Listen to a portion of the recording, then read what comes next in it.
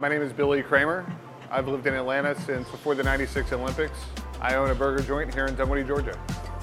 My prior career, I was in advertising and eventually started working for venture capital funded companies and was quite miserable doing so.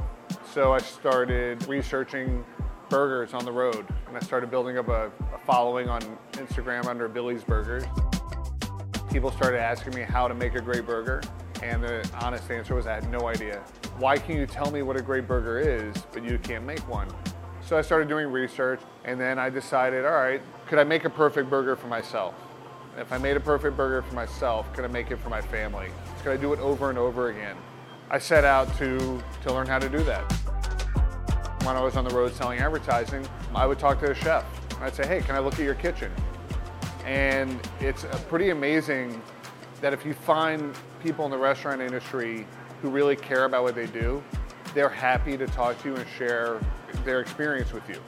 So I took all these things that I've learned from cooks and chefs and watching kitchens, and I try to kind of take some of that and put it into what I was doing at home for myself.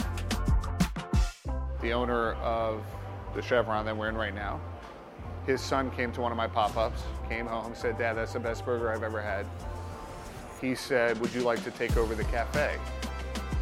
And it was about as easy of an answer as possible because they had all the equipment. Literally all I had to do was show up with food and start cooking. But what I didn't realize on day 5 was that I was gonna have a line around the building.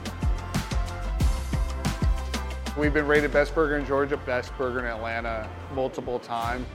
It's only the best burger if you think it's the best burger. Everybody else's opinion is their experience. I want everybody to enjoy themselves. At the end of the day, we just want people to be happy.